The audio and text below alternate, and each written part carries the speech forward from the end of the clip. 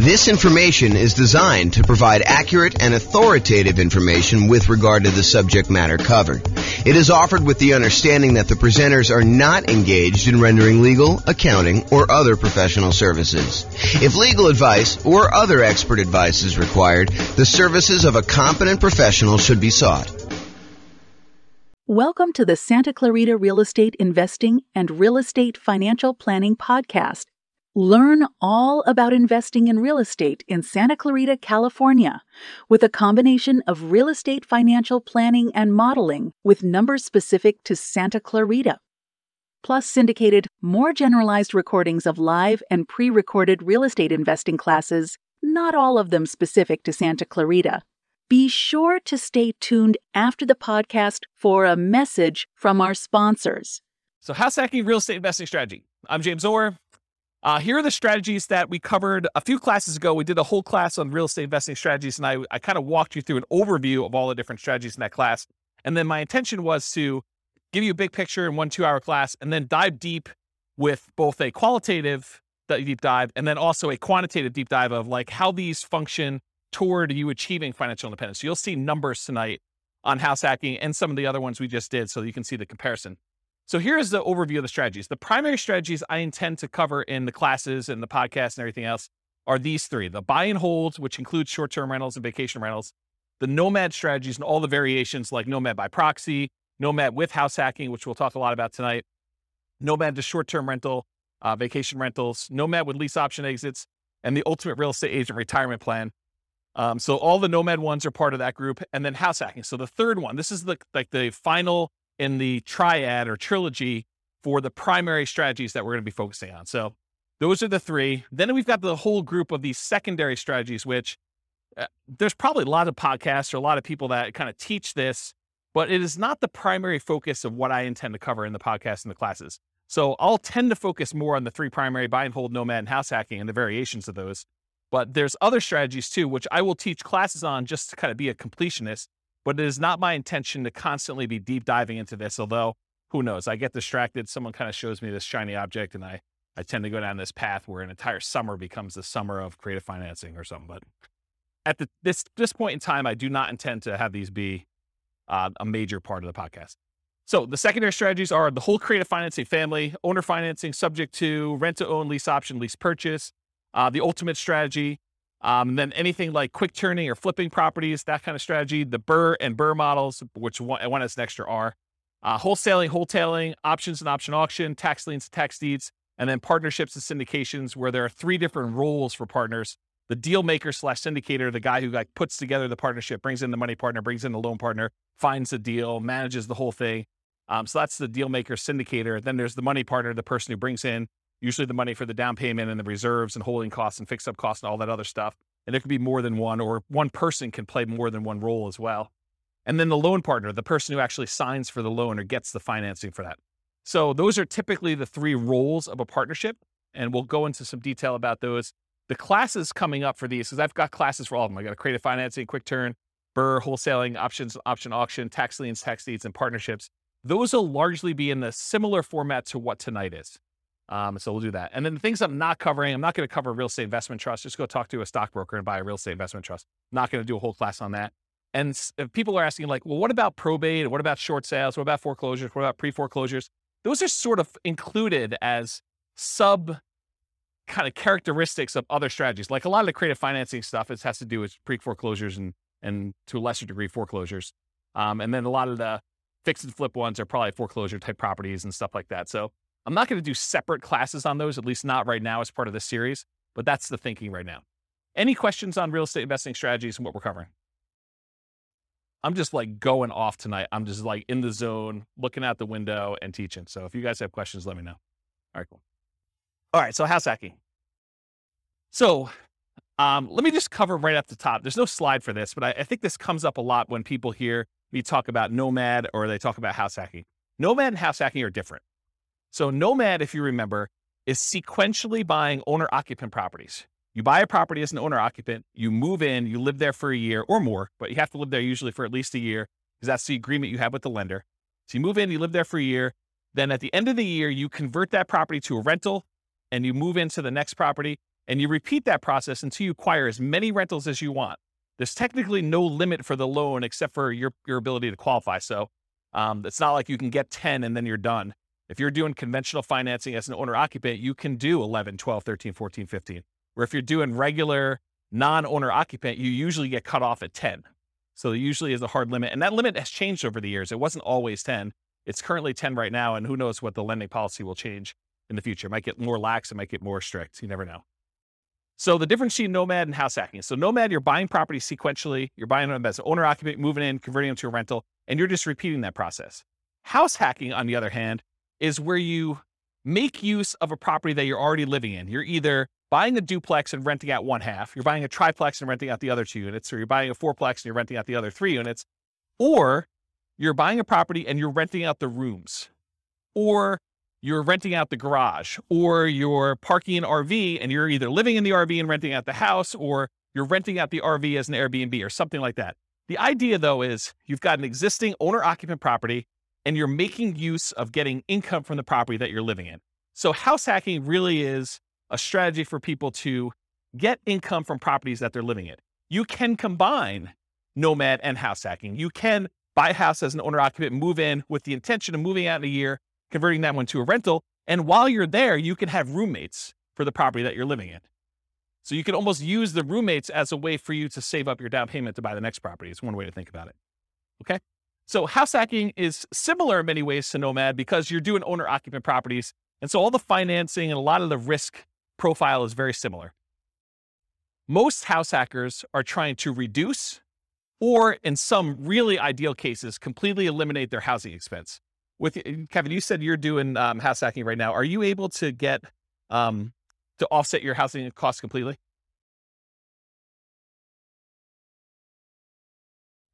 Okay, so Kevin said that he's able to, in Northern Colorado at least, completely subsidize his housing expense with roommates via house hacking. So he's combining house hacking and Nomad at the same time, but you're doing the house hacking, you're able to basically live for free, or very close to it. I think you said you were up 100 last year and you're down 100 this year. So your actual cost out of pocket now is $100 to live. Yeah, so that's amazing. So most house hackers are trying to reduce or completely eliminate their housing expense. Mathematically, though, if you really step back and you think about it, you just kind of think about like this whole thing is a big black box with numbers in and numbers out. House hacking looks almost identical to getting a side hustle, right? You could, instead of renting out a room for $700, you could just get a side hustle for $700. It looks the same. And then you don't have someone living in your house.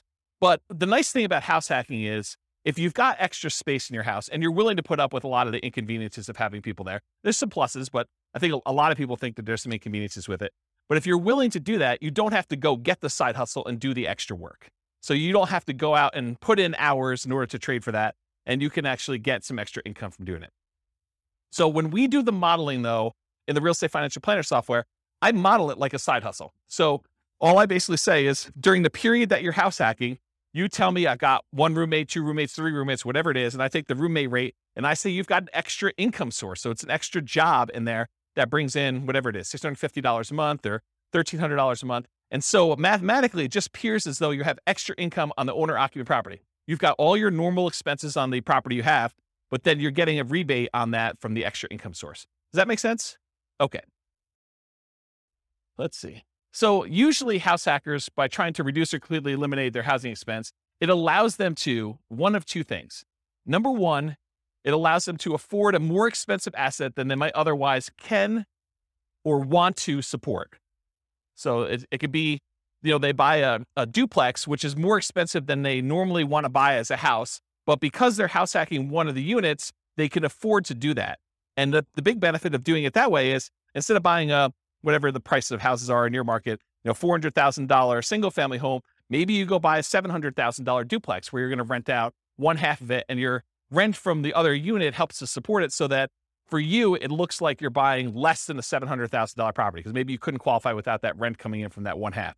Or you go buy a fourplex, which is almost 4 times as much. So then you have this larger asset base that's being paid down with debt and it's appreciating if your market's going up. And so you're getting the benefit of owning a larger asset when you do it that way. So that's one of the reasons why someone might do it.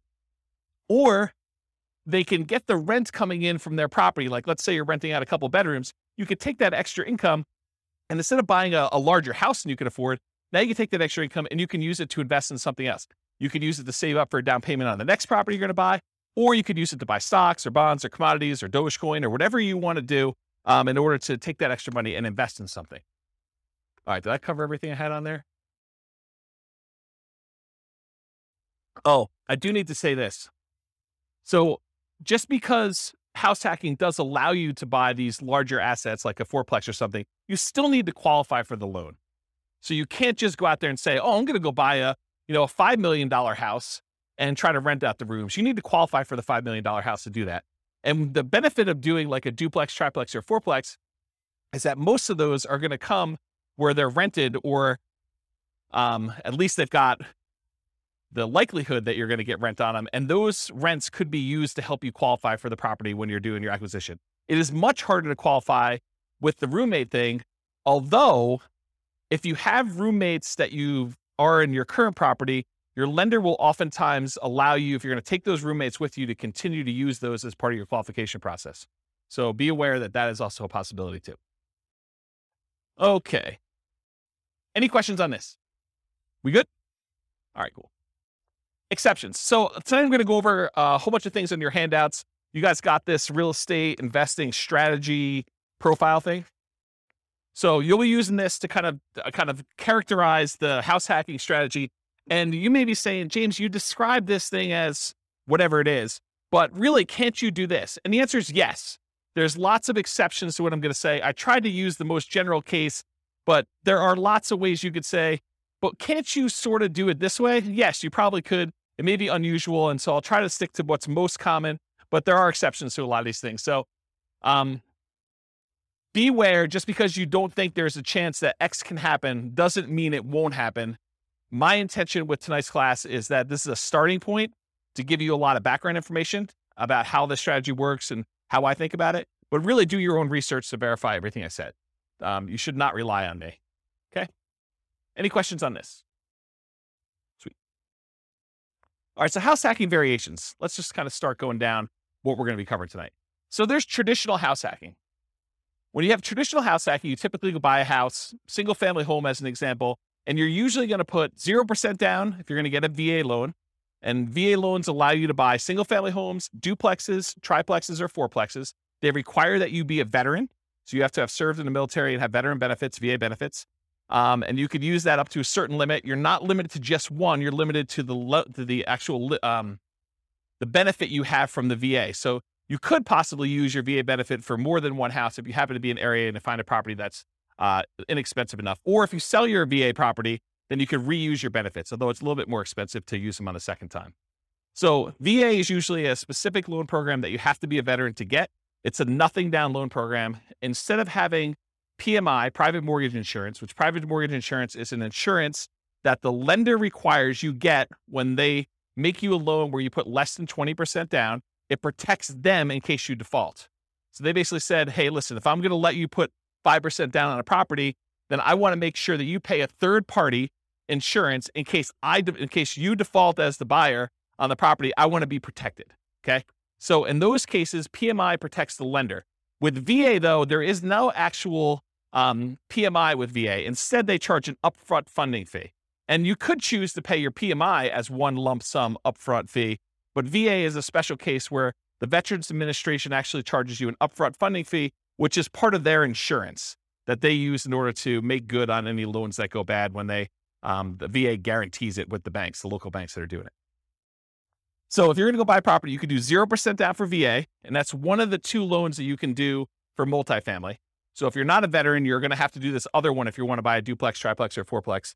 But basically 0% down is the VA loan, or you could do a 3% down conventional loan. And these loans are all on your sheet here. What does the top of the sheet say? Loan type mortgage insurance comparison. So there's a little spreadsheet here that shows you all the different loan types if you've got that handout, and it shows you all the different ones. You can follow along on that one if you want to take any notes. So 3% down is another conventional loan program. It requires PMI for doing that. And there's two different options that I have on there, although there's a third lump sum upfront fee. You can either pay it monthly, the PMI, or you can choose to have the lender pay it for you on your behalf, and you are voluntarily taking at a higher interest rate instead. So think of it this way. You guys know that if you wanted to go get a loan, you could tell the lender, hey, listen, what are the rates today? And they tell you 5.5%. You say, well, what if I wanted to pay you? Could I buy down my interest rate? And they say, yeah, you could pay us 2 points, whatever 2 points are in the loan, and we will allow you to have 5.375 instead of 5.5. So you could buy down the interest rate like that. Well, what most people don't realize is it works in the other direction too. You could say to the lender, look, interest rates right now, if I'm not paying any points, is 5.5. What if you actually raise the rate voluntarily to 5.625, take a voluntarily higher interest rate on the loan? The lender would then give you a credit back, which could then cover some of your closing costs, not your down payment. You always need to have that 5% down or 3% down or 3.5% down, that you can never get rid of the down payment portion of it. But some of your closing costs, the lender can contribute. So it could pay things like title insurance or your prepaids on, your insurance or things of that nature. So it can pay some of those things in advance as part of your prepaids, as part of the closing costs. So you effectively end up coming to closing with less money by voluntarily taking a higher interest rate, which means your payment's going to be higher. Okay, so that's one option. Okay, so getting back to this, so there's usually different down payments. 3% down is one of the conventional loans. There's really 3 types of ways to pay PMI: lump sum upfront, which I don't have on that sheet. There's lender paid, and I show you the difference of the interest rates between lender paid, or you can pay it monthly. And you can do that until usually the loan gets to an 80% loan to value. And then at that point, it usually drops off, except with FHA. FHA, the PMI never drops off. Okay. So the next loan is that 3.5% FHA. So 3.5 FHA financing. There is both an upfront fee and also monthly PMI for FHA, and the PMI on FHA never goes away. So it's there for the life of the loan. Not even when you get down below 80% loan to value, the PMI doesn't go away at all. The benefit of using FHA, though, is with FHA loans, you could buy duplexes, triplexes, or fourplexes with 3.5% down. You have to owner occupy one of the units. These are all owner occupant loan programs. Okay.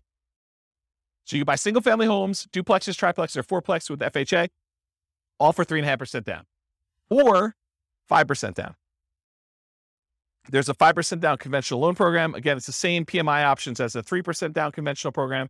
You don't need any special, veteran benefits or anything to get those. And that's typically what most clients are using to do Nomad. They're using 5% down. Okay.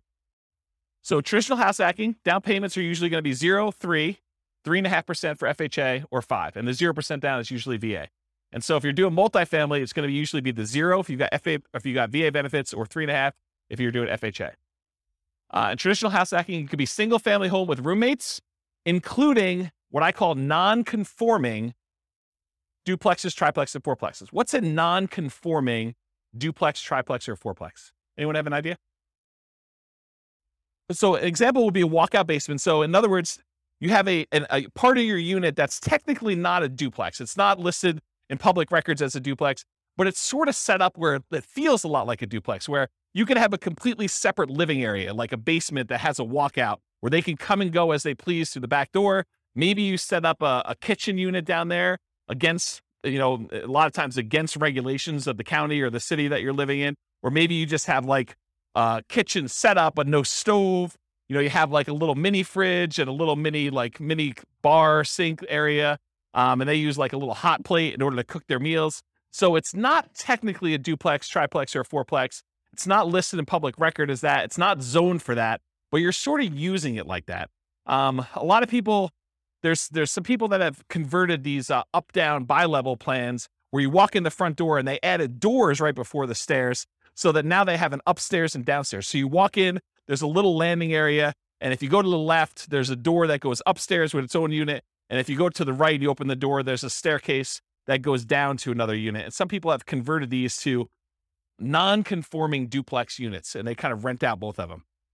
Okay. So you could do the single family home with roommates, or this non-conforming duplex, triplex, or fourplex from the single family homes.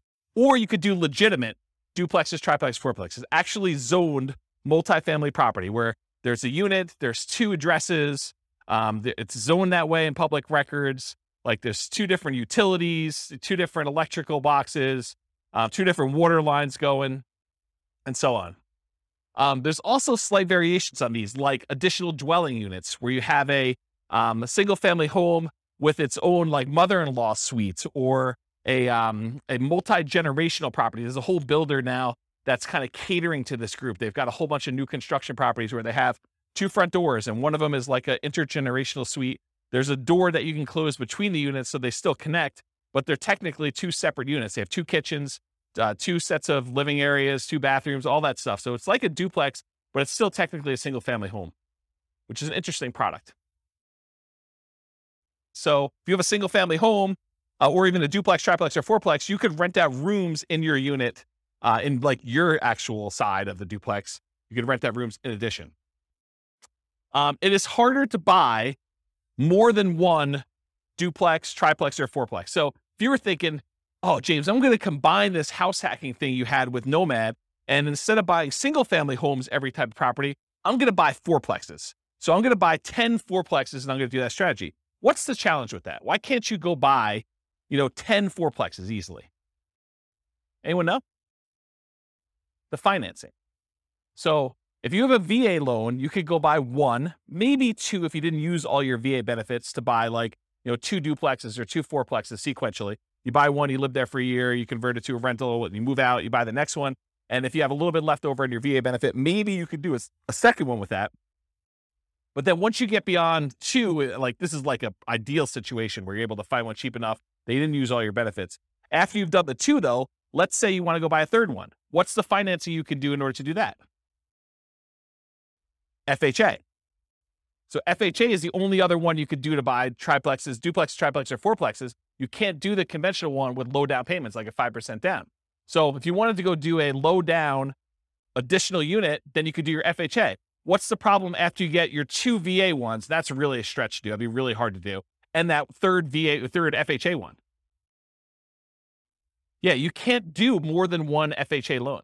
There's some really weird exceptions, like if you move more than 100 miles away, or you had one and you inherited one from your parents because they died and you kind of took over the loan or whatever it is. But they don't usually want to give you 2 FHA loans. There's some really rare exceptions, but for the most part, it's going to be very, very difficult for you to be able to do 2 FHA loans. So it's going to be really hard for you to buy that 4th duplex, triplex, or fourplex if you're trying to do this in series without putting a lot more down.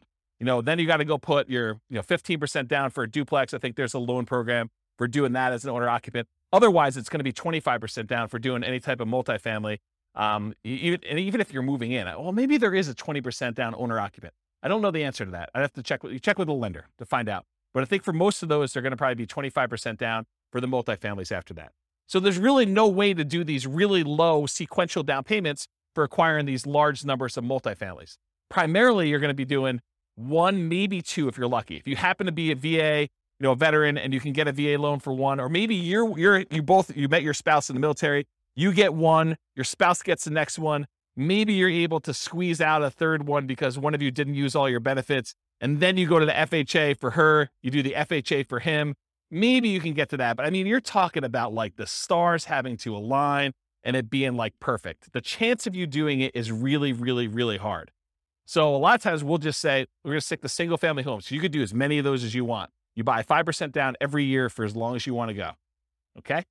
So that's why we typically don't do these multiple multifamily properties in a row.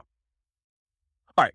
So that brings us to our next variation of house hacking, Nomad with house hacking. This is just combining that idea of having roommates or buying a duplex and then sequentially buying a new property every year. And in most cases, it's going to be a single family home. And I think we just covered why, right? So you're going to be doing single family homes, Nomad with house hacking. And if you guys can't, it was last week we did Nomad, right? Yeah. So last week we talked about Nomad and how you're doing that sequentially with house hacking and what those numbers look like. I'll cover that again tonight when we get to the numbers, but you'll see it's a pretty impressive strategy. So I call Nomad with house hacking, the alternative name for it is sequential house hacking, right? When someone goes and they house hack repeatedly and they're buying, house after house after house, and they continue to house hack, that's sort of like what Nomad with house hacking is, right? Sequential house hacking. House hacking with traditional buy and hold. So sometimes you'll go and you'll do your one house that you live in and you get a roommate or 2 or 3 or 4 and you live there and you're getting really nice extra income, or maybe you're living for free or significantly reduced. But then in parallel, you're using the down payments that you're saving up from doing your house hacking in order to go out and buy 15% down or 20% down or 25% down traditional buy and hold non-owner occupant where you're not moving into those properties. Does that make sense?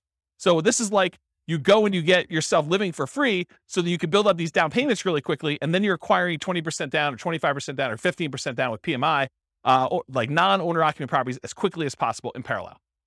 So that's house hacking with traditional buy and hold. And then the last one is house hacking with short-term rentals. If Kevin wanted to, he doesn't have to have roommates in his property all the time. He could have opted to keep a room or an ADU, additional dwelling unit, or the mother-in-law suite or whatever he had, and actually choose to Airbnb them out to someone. And he could have people there on weekends and holidays and stuff like that instead of having roommates all the time. And the economics are you typically get higher rates than you get for having just long-term roommates, but there's more work involved and more upkeep, and you tend to have a little bit nicer property in some cases. Not saying Kevin's is not nice, but like that's how it typically is for Airbnb. Although there's lots of variations from what I imagine. So, okay. So that's house hacking with short-term rentals. There's another variation of house hacking with short-term rentals, and that is the idea that you're house hacking with your roommate sort of situation or that extra unit that you're doing. But you could also do what we talked about in the nomad with short-term rentals, where you are nomading, and then once you convert it to a rental, then you are converting those to short-term rentals. So you're kind of buying properties that would make good short-term rentals. Maybe while you're living there, you rent out a room or an extra suite or something like that. But then a year later, when you go buy your next owner-occupant property, maybe you convert that property to a full-time, full house short-term rental or something like that. So it's kind of a twist on that one too. So any questions on the variations? You guys are quiet tonight. Either that or I'm just on fire. Okay. So is house hacking more of an investor strategy or more of a real estate entrepreneur strategy? Remember, if you're primarily investing, if you put money out with the expectation of getting a return on your money, versus real estate entrepreneurship is you are putting in your time and energy into trying to generate an income or business returns on the activities that you're doing. Not that you don't have any money in the deal as an entrepreneur, but really the idea is like, are you spending a lot of time trying to generate money? Like you're in a job as a real estate entrepreneur, or are you putting out money and you want this to largely be passive? And I think house hacking is largely passive. I mean, I'm sure if you do more of the short-term rentals, that's more entrepreneur-ish, but really you're putting out money, your down payment, 0%, 3%, 3.5%, 5% down, and you're expecting to get a return on having roommates there. Yes, you got to go put leases on there. Yes, you got to advertise, put your tenants in there. You got to manage them, all that stuff. But it's largely passive. It's not like an everyday type of activity. Okay. Money required. So I went into a lot of detail on this, so this slide will go pretty quick. But typically, you usually have to come up with 0% down for the VA loan, 3% down for that conventional, 3.5% down for the FHA, or 5% down for the conventional, and any deferred down payment that you need. And what I mean by deferred down payment is any negative cash flow you might have on that property. So Kevin was saying that, this year he's probably about negative $100. So it's costing him $100 to live in the property. So he needs to budget for that negative $100. He needs to budget for the $100 it's costing him to live, which for most people is not as bad as having a budget for the full, $2,000 or $2,500 a month or whatever you're paying for on your regular mortgage if you weren't house hacking. But if you convert it to a rental after a year, you still need to budget for that. So if he was negative once he converted to a rental, he would need to budget for that deferred down payment, any negative cash flow he had on that property. And really, the way to think about this deferred down payment is, if Kevin went and he put 20% down on this property, would it be negative? Probably not. But he bought it as an owner occupant, probably put 5% down is my guess. And now he's trying to support, 3 roommates or however many he has in this property so that he's not negative on the property. But if he had put 20% down, it wouldn't be negative at all. So really, because he put 5% down, he has a little bit of negative cash flow. And so you could think about it as he didn't put 20% down, which is probably, $80,000 or so. My guess is probably $400,000 property. Instead, he put $20,000 down. So instead of putting $60,000 down, he has negative $100 a month. Would you rather have negative $100 a month in cash flow or put $60,000 more down when you buy the property? Because that's really the choice he made, right? Because if you put the $60,000 down, it wouldn't be negative. So it's really a deferred down payment. He's paying that $100 a month over time until rents go up enough where he no longer has negative cash flow, which is going to be a lot less than $100 a month until it gets to $60,000. He's going to come out ahead on that deal. Make sense? Okay. And then additionally to that, you need reserves. Even when you're house hacking, you should have reserves set aside. You should have money set aside in case you can't get your house hacking tenants or they lose their job with COVID. and they can't pay you, or you have repairs on the property, or something happens where you need money for something that has come up, something unexpected. So you should not be doing these strategies without reserves at all. So really, you're going to need your down payment, any deferred down payment you had, that negative cash flow, and then also reserves in that property. And then you might also see, although less frequently, any extra money to prepare the house for short-term rentals or repairs. So I have another client of mine who, one of their strategies is they like to furnish their property really, really nice to get premium roommate rent. And so there's an extra cost to going out and buying really nice couches and the big screen TV on the wall, and probably doing upgraded flooring and, the things of that nature in order to get the house prepared. So you might have extra expenses in order to get your house prepared for that. Some other clients of mine are obviously not doing, pimping out their house in order to make sure that they can get primo rent for that. They're just having any old roommate rent a clean room, clean, neat house where everything's functional, but they're not having to make sure it's super, super nice. Okay. And then in some rare cases, you probably will put more down, or you may buy the house cash. So you can do house hacking where you don't get these low down financing. It's not a requirement of the house hacking strategy that you buy it with little or nothing down. But in most cases, most of the people that I know doing it are trying to minimize how much they have into the deal, and they're buying properties with 5% down, and then they're usually doing it sequentially where they're buying more than one. Any questions on this? So credit required, the same as Nomad. You're buying owner-occupant properties. So really, it's most common to qualify for those traditional owner-occupant financing things, that conventional financing, the FHA, the VA loans. You must move into the property or you're committing loan fraud. You cannot fix my strategy and tell the lender, yes, wink, wink, I'm going to move into the property, but give me the owner-occupant rate, the 3.5% down rate or the 5% down rate. But technically, I'm not going to move in. I'm going to say I'm going to move in because that's my intention. The lender will say you have to intend to move in, right? That's what they'll tell you. And then you'll be like, well, I intend to move in until I close, and then I'm not going to move in. But I intended to this whole time. Yeah, that's loan fraud. And you'll go to prison for that. So it's not worth it to try to sneak in system. Listen, the lender is willing to partner with you and loan you 95% of the purchase price to do this strategy over and over again. Why would you want to screw your partner like that? Right? I mean, he basically said to you, or the lender basically says to you, hey, I'll loan you up to 100% for VA loans, 95% if we're doing 5% now conventional, and I'll do it for you 10 times in a row. But you're like, no. I want to screw you on the first deal. I'm going to tell you I'm going to move in, then I'm not going to do it. Yeah, that's not a good idea, guys. That's just not a good strategy. All right, so the reason why you have to move in is because you sign a piece of paper, an agreement with the lender at your closing that says you are required to move in, usually within 60 days, and you have to stay there for a year, at least a year. Okay. Now, can you, with extenuating circumstances, do it shorter than a year? Sure. Yeah. If you happen to be living in a property, then you get married 6 months into it, or you lose your job and you got to relocate, or you get a job transfer. Sure. You can move out before a year. That's not what we're talking about here. What we're talking about is violating the spirit of the agreement where you say, wink, wink, I'm moving in, and then you don't move in. And in case you're wondering, James, but how will they find out? I mean, come on. I mean, they're not going to come around and knock on the door and check to see if I live there, are they? Yes, they will. At 6 a.m., according to one person in the room. So yes, they do come and they verify that you are living in the property. They spot check it. It's not like every single one's going to do it, but they will do that. Okay. So typical credit score needed for doing these loans is all on that worksheet I gave you, the loan one. There's a list for credit score, minimum credit score in there. The typical credit score for most of these programs is 620.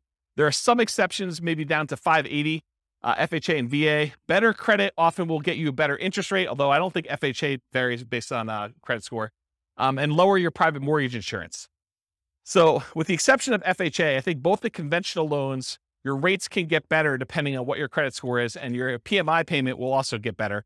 It'll be less if you have better credit score. Okay. So it helps to have a higher credit score. It's something for you to work on and strive for. Less common situations, if you're buying without a loan, a credit score is not required. So if you're paying all cash, it doesn't matter. But in most cases, you're going to need a credit score in order to do this. And realize that credit score requirements can change over time. So do check with your lender. Don't come to them and say, but James told me in class that I could do this with 620. you're required to give me that loan. No, that's not how this works. The lender will tell you what is required to do your loan, and then that's the rule you need to kind of do it with. It doesn't matter what I say. Okay? Any questions on that? Sweet. All right, so here are the Fannie Mae regulations for qualifying for a loan and how they look at rents on your owner-occupant property. So I'm going to read this to you, and then I highlighted in red the section that talks about how they deal with house hacking. So the title of the section is Treatment of the Income or Loss. The amount of monthly qualifying rental income or loss that is considered as part of the borrower's total monthly income or loss, and its treatment in the calculation of the borrower's total debt-to-income ratio varies depending on whether the borrower occupies the rental property as his or her primary residence. Principal residence, what it says, okay? And then here's a section that applies. There's another section which is when you are not talking about your primary, which I will not read.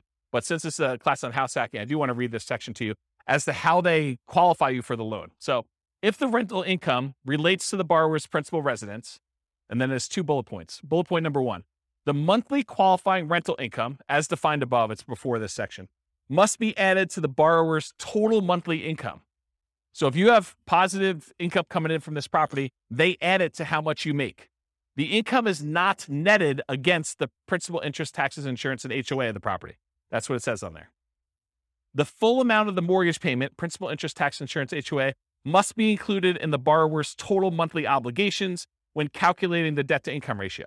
So what they basically said is any rent you get on the property counts as income to you. It's like what I just told you, where it's like a job. It's like a side hustle. So if you're getting $650 a month from a roommate, it assumes that you're making $650 a month extra as income.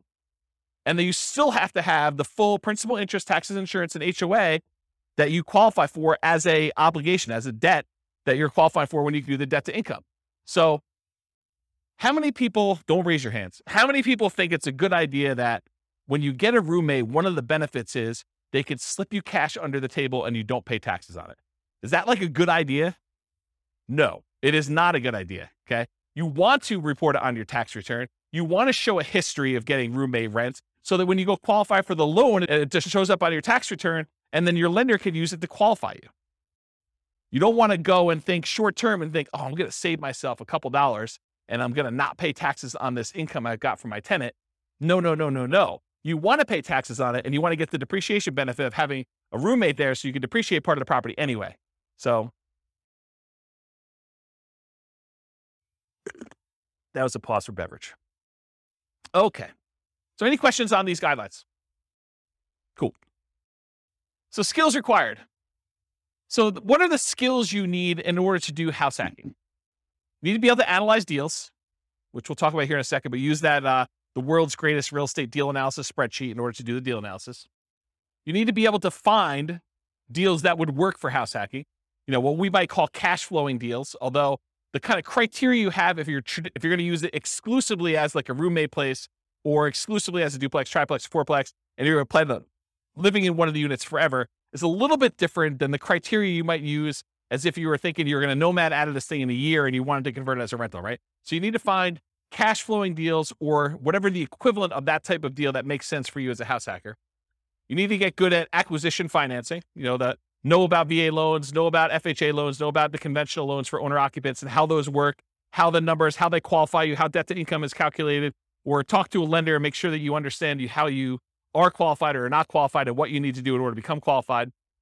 And then finally, I think the last skill is property management skills. So you need to know either one of two things. You either need to know how to manage your property manager if you're going to have someone else do it, which is probably going to be for like your duplexes, triplexes, and fourplexes. It's probably not going to be for roommates. I don't know of any property managers that are focusing in on roommates.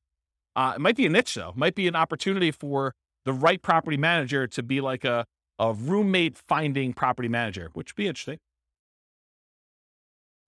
I don't know. Yeah. There's probably some liability there. Yeah, I don't know. I'll think about that, but there might be a niche for that. I don't know.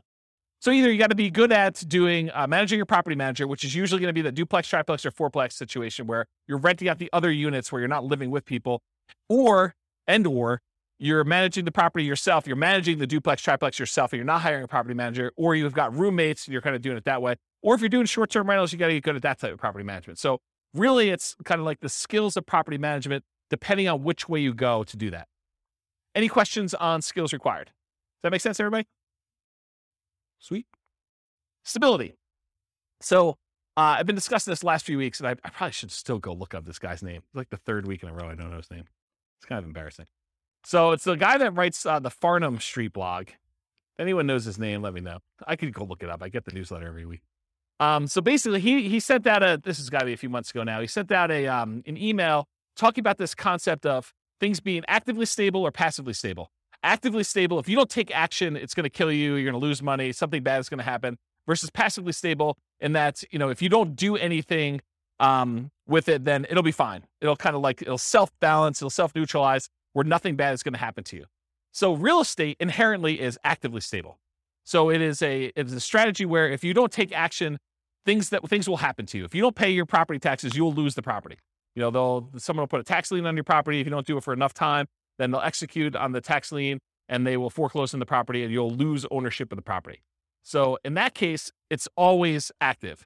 But there's kind of like variations within active in my mind. If you got an interest-only loan, knowing that at some point you're going to have a balloon on that loan and you're going to need to pay off the balance of it, that is more active than getting a 30-year amortizing loan that will just kind of automatically pay itself off after 30 years. So if you think about, doing fix and flips, where if you don't actually go out there, do the work, fix up the property, either sell it or rent it out or something like that, that is an active strategy where if you don't do something about it, it'll hurt you. Versus more of a buy and hold property with a 30-year fixed loan, you get a property manager in place, and it sort of just hums along. Maybe you have to manage your property manager a little bit, but it's much more passive than like a fix and flip as an example of that. So house hacking is actively stable. And I think short-term rentals are a little bit more active because there's more activity involved. So in general, this is a pretty active strategy. Did you look up his name? Yeah, I'll have to think about it. I should just look it up. Maybe send me an email. All right, scalability. So how scalable is house hacking? And I used to have an extra slide here where I talked about, real estate in general gets you to just really big picture. Real estate in general gets you to $1 million net worth, $10 million net worth pretty easily.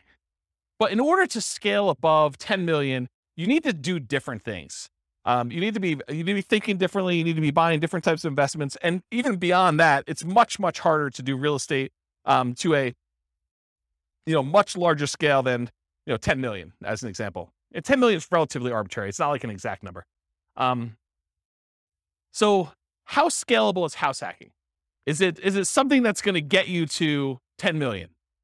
And the answer is probably not, right? I think house hacking could get you to that kind of 1 million to maybe pushing 10 million if you're doing more sequential stuff. But house hacking just one property where you get roommates, that's really not going to get you to these big numbers. So it's not super scalable in that way, unless you're starting to kind of combine it with some type of sequential buying, like a nomad strategy where you're buying one every year and you're trying to do that. And then maybe you're converting those, you're kind of selling them off after a period of time and converting that into larger multifamily properties. And you're really leveraging up as you go. That's more of a scalable strategy. So house hacking is often limited to one per new property per year. And as soon as you're repeating the process as a nomad with house hacking, I think I talked about that, like if you're going to do that. And then from that perspective, it's hard to scale because you're only able to do one a year. If you had an unlimited amount of money and you were buying properties where you're not moving in, you could buy 10 a year. But with house hacking, you got to buy one per year. And that's one of the reasons it's not super scalable. It could increase speed with short-term rentals where you could buy a second home with 10% down in parallel every year. You could also do it where you're buying traditional 15% down, non-owner occupant, 20% down, or 25% down, non-owner occupant in parallel as well. But from another perspective, it actually is more scalable because it requires less down payment. Instead of having to come up with 20% down, you can come up with 5% down. So from a down payment perspective, it seems like it actually encourages scalability because you can acquire more properties with less down payment. So in that way, it's more scalable. But in general, I think it's one of the slower strategies at first, although it does help you also build up down payment. So I don't know, there's that to be said. Any questions on scalability? Cool. Risk exposure. So overall, I think house hacking is medium risk, is considered a medium risk type of investment. And for the last 3 classes or so, buy and hold, Nomad, and house hacking, I've told you that all three of those are pretty much medium risk. So you're like, is everything medium risk? No. And we're going to find out. There are other strategies we're going to cover in future classes that I think are different risk levels. But for the last three, they all kind of have very similar characteristics because they all include these risks. Although house hacking and Nomad probably have an additional risk, which is this first one, amplified returns. When you put a little amount down, the returns you get are amplified. If you have $100 a month cash flow and you only put $0 down, that seems like an infinite return, although it's really, really hard to get an actual infinite return without reserves and other stuff like that. So, but the idea is that you have amplified returns. So a positive $100 seems like an infinitely positive return. But if you have negative $50, that is also negatively infinite. So it's amplified in those directions depending on what you do. Whereas if you put 20% down or 25% down and you have a slight increase or slight decrease in rent, or you have a repair, because you have so much more invested, those returns get muted. They get softened a lot more. And so they're not as radical in either direction. So it can go both ways for these amplified returns from the small down payments. In addition, another risk is the increased likelihood of negative cash flow or deferred down payments with these small down payments you're making. So by putting 0% down or 5% down, you have a much greater probability of having some negative cash flow on a property or deferred down payment. If you had put 20% down or 25% down, the chance of you having negative cash flow would be much, much lower. Okay. You could have the risk of your price declining during ownership. Property values do not go up, even though Kevin says they always go up. Rents can go down during your ownership. Property values can go up, property values can go down, rents can go up, rents can go down. If this is the first time you're hearing about that, don't be surprised. I think a lot of folks, especially the last decade or so, rents have gone nothing but up. Rents can go down. So can prices. Your credit is at risk. If something bad happens to you and you're no longer able to make that mortgage payment or manage that property, there's a chance that you could have a foreclosure, and that could mean an impact to your credit report. And so your credit is at risk by doing that. And then you have all the typical tenant and property management risks, slip and fall, being accused of violating fair housing laws, all those types of things. You have all those risks when you do house hacking as well. You could argue that there's slightly more risk with short-term rentals, vacation rentals, but I think that is offset by the higher income you get from vacation rentals. So I wouldn't consider that a significant extra risk. Although you do have a slightly different additional risk that you with short-term rentals than you do with, year-long leases type things. And that is that there are a lot of municipalities, cities, counties, HOAs that are coming in and cracking down on short-term rentals. And they're saying, hey, we are not allowing short-term rentals anymore. So I think there is an additional risk that you could see your short-term rental go from something that you were able to operate to something you are no longer able to operate because your HOA or your city or your county came in with additional, more restrictive rules and limited your ability to do that. Does that make sense? Okay. Also, insurance companies. I've heard some insurance companies are not allowing short-term rentals. You need to go get a specialized insurance company to do this. Okay, so profit speed. How quickly do you make money, and what size or magnitude of money do you make at one interval? So with house hacking, you typically can start seeing a profit immediately. That's one of the differences between house hacking and Nomad. Is Nomad, you buy a house, you live there for a year, and unless you're house hacking while you're nomading, you're not getting income on that property for a year. You got to support that property until you go and convert it to a rental. That's potentially problematic if you need income right away. With house hacking, you move in, you can get roommates right away. Of the people that had roommates in this thing, how many have moved in like that day had roommates? Yeah, so like 3 people in the room already had roommates when they moved into their property. So you could be earning money like that instant. In fact, you probably got down payments, security deposits, and everything in advance. So you probably got those up front. So with house hacking, you typically start seeing profit right away. Rents and security deposits are typically paid in advance. Short-term rentals while you're still living in the property may increase your cash flow. It's not common with roommates, but using a property manager can slightly delay your time to receiving cash flow. There's usually a delay between when they collect it and when they pay out to you. So I've talked about this in other classes. I'll give you the really short version rundown of this, but this is the return on investment quadrants. So on the left-hand side are cash later quadrants. That's appreciation and debt pay down. Those are the things you get later on when the property value goes up over a number of years. You pay down a loan over a number of years. Your amount of equity you have has usually gone up over that time. So this is usually money that you see over time.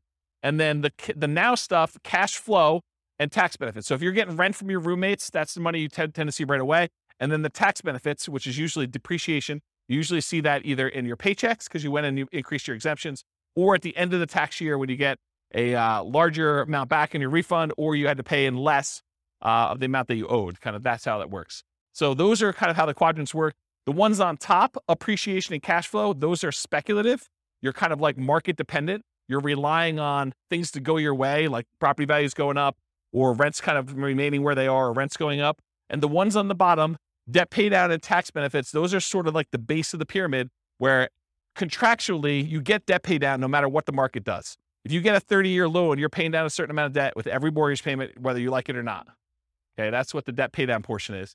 And then tax benefits, unless the tax law changes, you're getting depreciation for 27 and a half years, whether you like it or not. Okay, so those are the two kind of like baseline ones that are not market dependent. They're less speculative.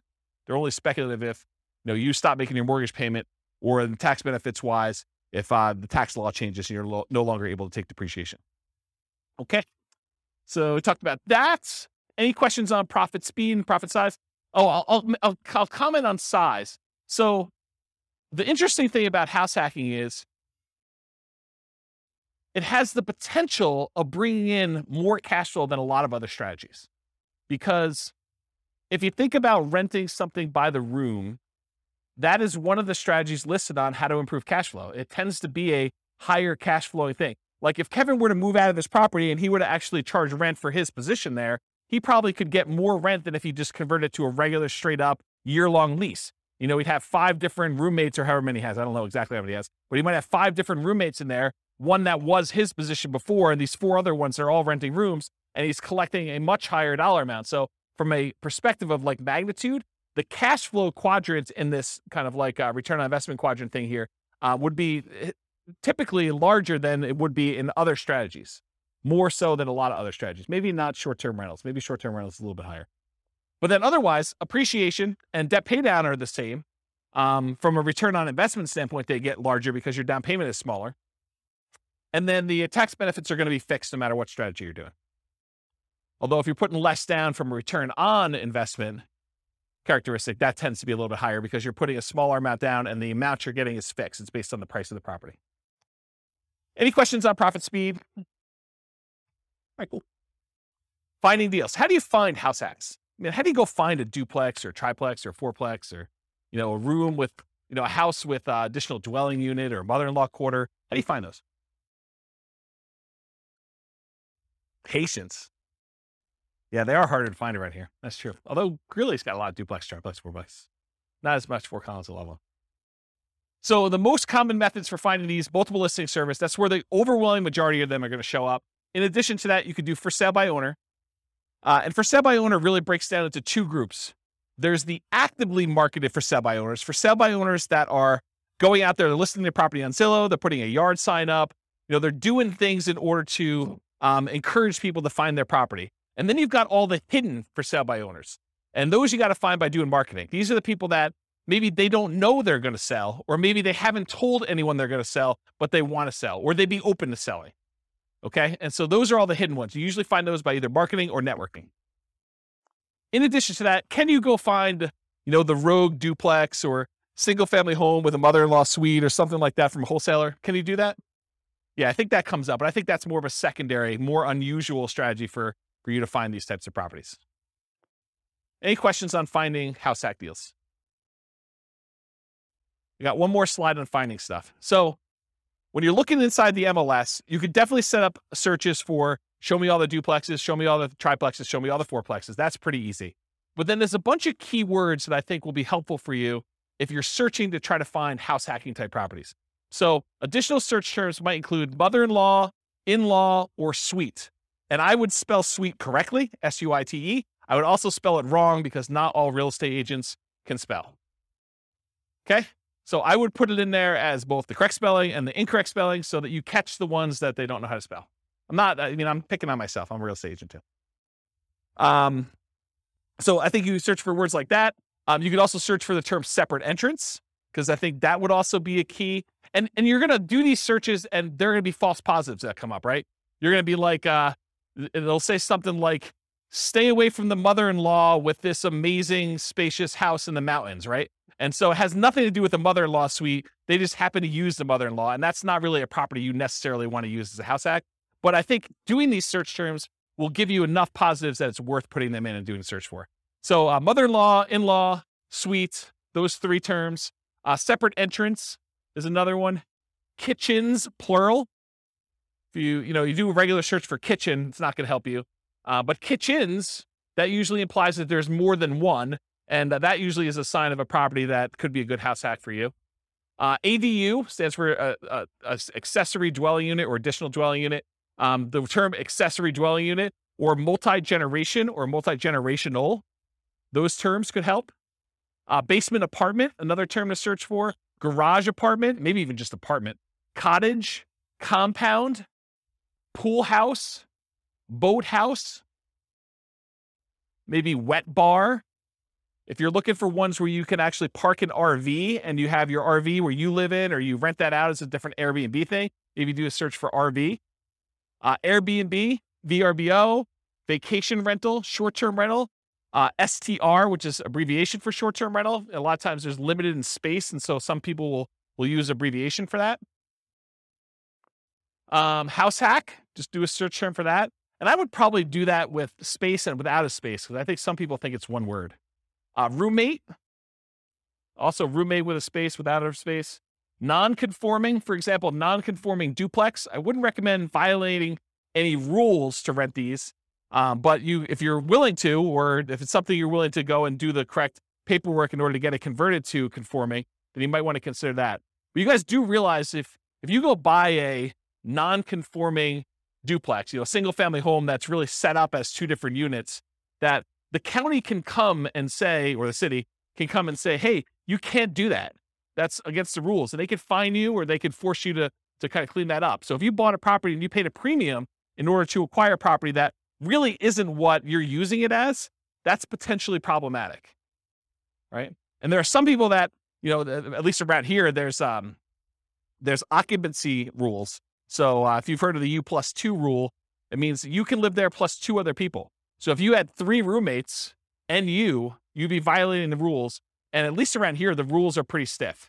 I think the penalty for violating the U+2 in the city of Fort Collins is $1,000 per day per person. Yeah. So if you're violating with two extra people, it's $2,000 per day. It's pretty gnarly.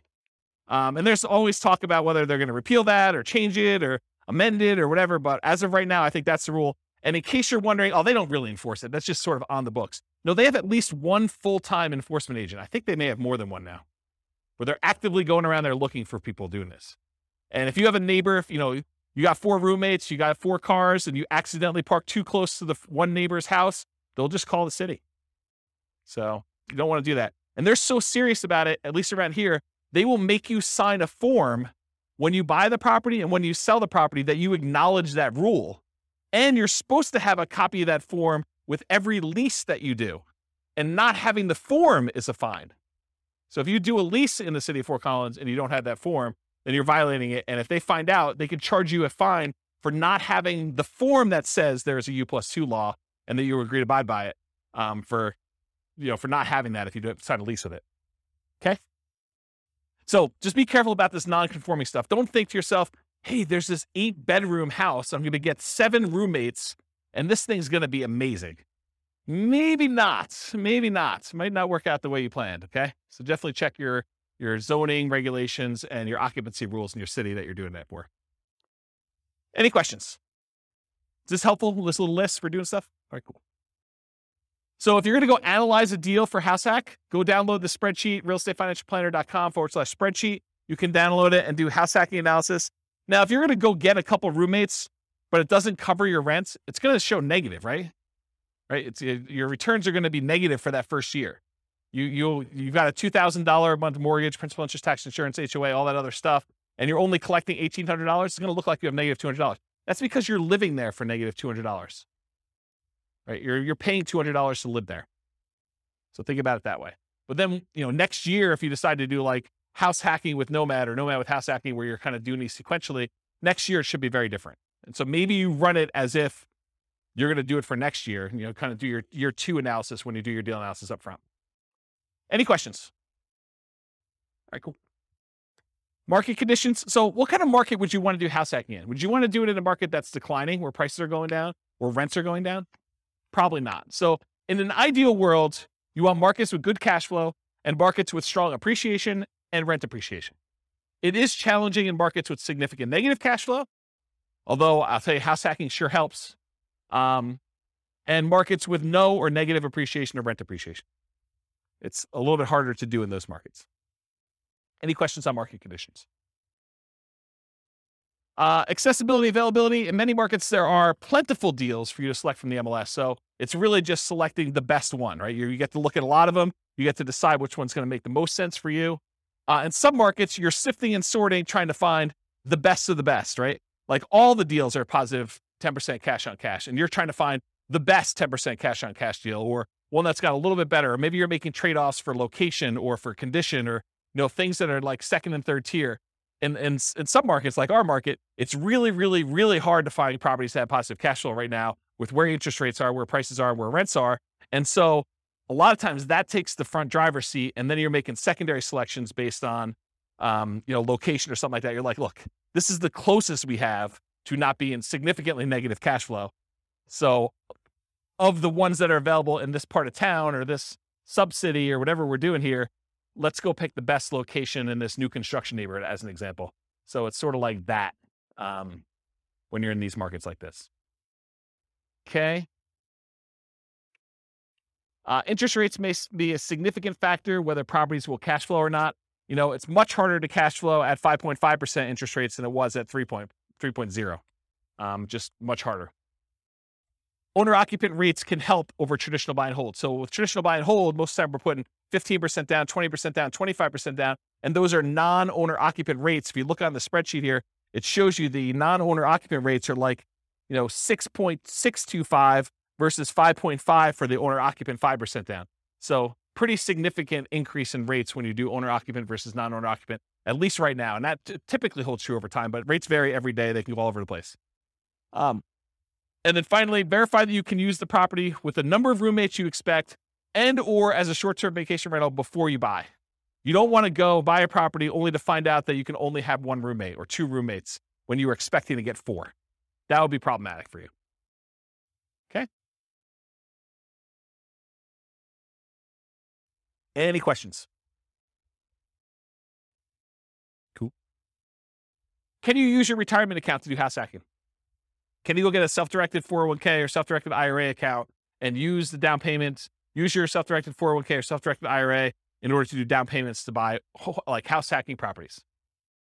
Nope, it's self-dealing. So you're not able to do that. So not something you can do there. Okay, so let's get into the quantitative analysis. So most of the first half of the presentation or whatever it's been has been primarily going through like how the analysis, how the strategy kind of works. Like one of the characteristics of it, if you think about it from a whole bunch of different perspectives, that's how I think about it. Is like, so what is it from scalability? What is it from down payment? What is it from credit requirement? What skills are required? Now we're going to switch from more of this qualitative approach to numbers. Like how does it perform if you're trying to achieve financial independence? How quickly does it get you there?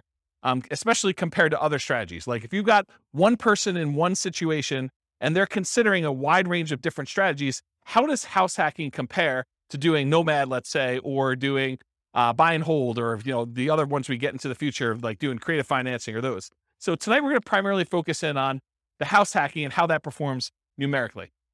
So I will tell you that I'm going to go through a whole bunch of numbers here, but each one of these could literally be its own class. Like I could break down, house hacking with 2 roommates and spend an entire class going through the analysis of that and how risky it is and, what your net worth looks like there and what your, down payment and how quickly you acquire properties and what the characteristics of those properties are. I mean, we could really spend a lot of time going into detail. I chose to focus on months to financial independence. So how quickly you get to financial independence with my strategies, with all the strategies, so that I could sort of do a fast run through quantitative analysis on a bunch of different strategies rather than getting slowed down by looking at one really, really deeply.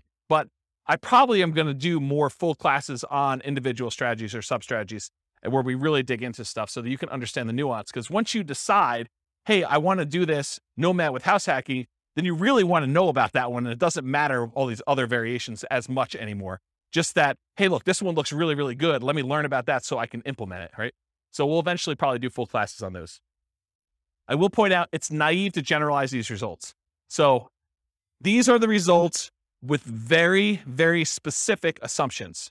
We're going to go over like the details of what this person is, how much money they have, how much money they make, what their goal is in financial independence, the types of properties they're able to get in their market, the interest rates right now. But any of these things change, all things are off. Like you cannot just assume this one is always better than the other one. That can change depending on what the assumptions are when we do this. So we're primarily going to focus on house hacking, 5% down payment with PMI. I didn't do the 0% down. I didn't do 0, and then you go to 3.5, and then you go to 5, and you do 5s. I mean, this is why these could be like full day seminars for like this whole thing. I just said, let's stick with 5% down payment with PMI. It's the one that's on your sheet, conventional loan, monthly paid PMI, if you're kind of wondering. I could have done buying duplex, buying triplex, buying fourplex. I opted not to really dig deep into the duplex, triplex, and fourplex because you can't repeat it. So I could have done, you bought one duplex or one triplex or one fourplex, but there's so many variables in doing that. I had to put a stake in the ground and just try to do as much comparisons of some of these as we could, but I decided not to focus in on duplex, triplex, or fourplex and what those look like. But I did vary your roommates, whether it's worth getting 1, 2, 3, or 4 roommates and what impact that has. And I did vary the loan. If you're doing buy and hold in parallel and you're putting 15% down with PMI or 20% down or 25% down. And so those will be there as well. And then for house hacking with short-term rentals, the way I thought about this, I could have gone and done a lot of short-term rental stuff and increased the income.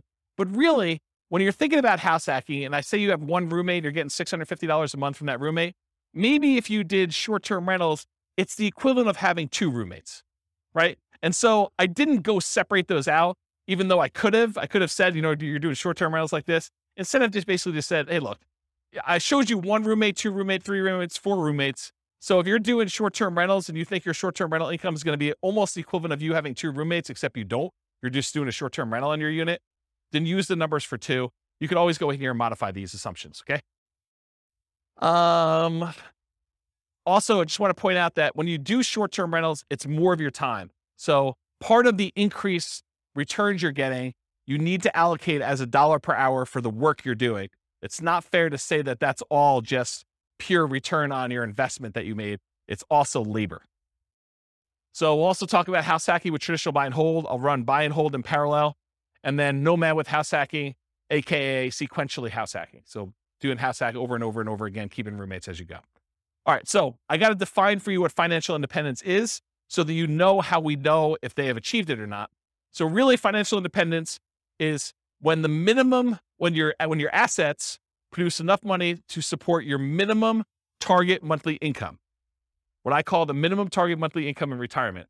What some people might call lean fire, or some people might just call regular fire. It's where your investments can support your lifestyle so that you do not have to work anymore. It consists of 3 parts. Part number 1, passive income. Passive income consists of Social Security, pensions, and annuities. That's all passive income. Number 2, net cash flow from rentals. So after all your expenses, take your gross rents and the other income you have coming in from the property, subtract that, your principal, interest, taxes, insurance, HOA, maintenance, vacancy, property management, all of those things come off the top. Your net after all expenses is part of that, whether you qualify for financial independence or not, net cash flow. And then finally, any other assets you have, not equity in properties, you've already counted that as part of your cash flow. You cannot count equity twice. But any other investments you have that you've invested in stocks or bonds or mutual funds or anything like that, maybe you made hard money loans, all of that stuff clumped together times whatever you consider to be your safe withdrawal rate. So the safe withdrawal rate is the percentage of money that you could take out each year from your investments that are invested in these things, stocks, bonds, mutual funds, things like that, that you can safely withdraw that you're not likely to run out of money. And there have been studies done on this. If you guys have heard of the Trinity study, that's a study that talks about using the 4% safe withdrawal rate, where they've done studies based on certain percentages in stocks and certain percentages in bonds, and that you're not very likely to run out of money over a 30-year time horizon if you use 4% to take money out. So if you have $1 million, you could take out $40,000 a year. The $40,000 does adjust up with inflation each year, but you take out $40,000 a year and use that to live on, okay?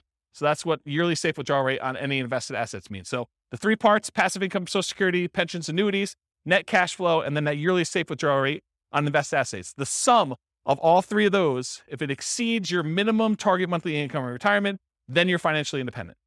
Okay? Any questions on this? Cool. So here are the changeable assumptions. I made up like a prototypical person who's doing this. I call them Norm and Norma if you guys are listening to the Real Estate Financial Planner podcast, but it's basically the same assumptions there. They're married. They're both 21 years old. They recently graduated from college, and they're working in a technology department of a large healthcare business. They have a total of $10,000 saved up. They earn combined between the both of them $72,000 a year. That's $18 per hour times 2,000 hours, $36,000 a year each. They're saving about $1,000 per month before they buy any houses. So that's based on them renting.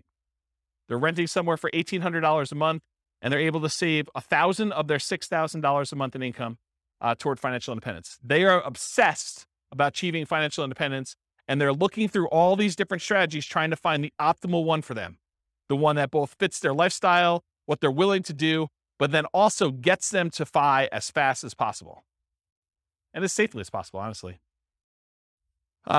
They want to find their best path. We talked about that. They're both going to take Social Security at age 67, so we've got that modeled in. And Social Security is estimated based on them working until they're full age 67. But technically, they are, if they stop working early, it should be a little lower than what I had programmed in here. So if they achieve financial independence at age 50, then they're technically not working until 67. So the Social Security that we have modeled in is a little bit higher than that.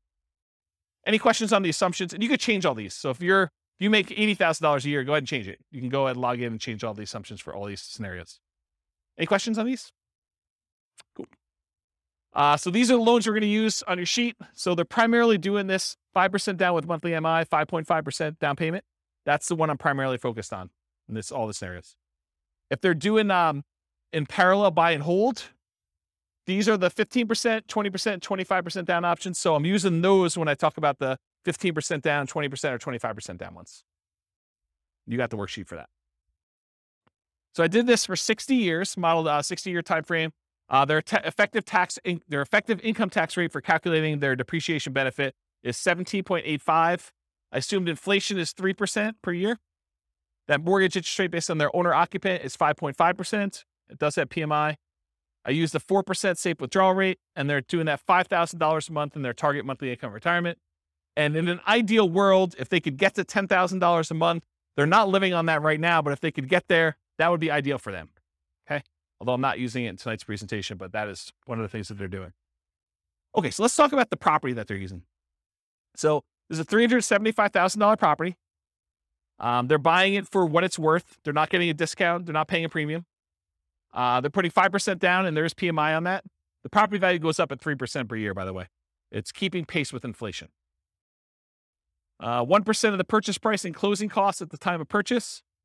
They were not able to negotiate with the seller and get the seller to give them any seller concessions, so they got to come to the closing table with all their own closing costs. The interest rate we talked about, 5.5% for that 5% down, plus the PMI. They're getting 30-year loans. Rent on that property, $2,600 per month, and rent increases with inflation as well at 3% per year. When they're house hacking, one roommate's worth $650 a month. Two roommates, $650 each, $1,300 total. Three roommates, $1,950 for the three of them. And for four roommates, if they're able to buy like a 5-bedroom and rent it out that way, it is $2,600 a month. Okay, so $650 per bedroom. And then 3% of the monthly income is the assumed vacancy rate. 10% is assumed maintenance rate, so they're putting aside 10% of rents and maintenance. And then 0.75% of the value of the property each year is the assumed property taxes rate. So the initial value is $375. That works out to be about $2,800 in change per year in property taxes. And as property values go up, that property tax number goes up too, because it's always a percentage of the value of the property. And then 0.4% of the value of the property is the assumed property insurance rate. And that is also based on that price, $375, which means that goes up as property values increase too. And in the first year, it's about $1,500. And then for calculating the depreciation benefit, I assume 15% of the value of the property is land. So you can only depreciate the value of the building. You cannot depreciate the value of the land. And so in order to do that, we need to know what the value of the land is. Any questions on my assumptions? Cool. All right, let's look at numbers. Here we go. So if Norm and Norma decide to keep renting and take all of their $1,000 a month that they're earning and they put it in the stock market, it takes them 482 months to hit financial independence. You may want to write some of these numbers down, of the ones that you're interested in comparing it to, so that you can see when you get to ones that you're there, because there's going to be a lot of numbers thrown at you. So if you're concerned about this, because I can't fit them all in the same chart until the very end, and it's really small font. So 482 months if they just do the stock market and they rent. What if they buy an owner-occupant property? They buy a property with 5% down, they move in, they live there. If they do that and they invest in stocks, the amount that they can invest in stocks decreases by a lot. They were saving $1,000 a month by buying a property to live in. They've increased their expenses because it costs them more to buy than it does to rent. Instead of saving $1,000, now they're saving $420 a month. And it still speeds up their time to financial independence, where it only takes them 396 months. How is it possible that somebody who is saving less money and investing in stocks, and the majority of their money for retirement is coming from stocks, how does it speed up their time for retirement? How is that possible? They're saving, instead of $1,000 a month, now they're saving $420. How are they able to get financial independence earlier? The house value doesn't count toward their retirement, right? Because you've got a house, you can't use the equity in the house as part of your equation for whether you qualify for financial independence. So even though the house value is going up at 3%, the stock market's going up at 8%, it'd be worse for them to keep any money in this house, right? So like, what is causing them to be able to achieve financial independence earlier? Pay off the mortgage. So by the time the mortgage gets paid off, they no longer need to be able to afford that principal and interest part of that payment. So they're, instead of having to earn $5,000 a month, now they need to earn about $3,000 a month in order to be qualified as financially independent, because they don't even have enough income to pay for the mortgage anymore. There's no mortgage, right? So that's why it's lower. 396 months is how long it takes them if they buy a house as an owner occupant.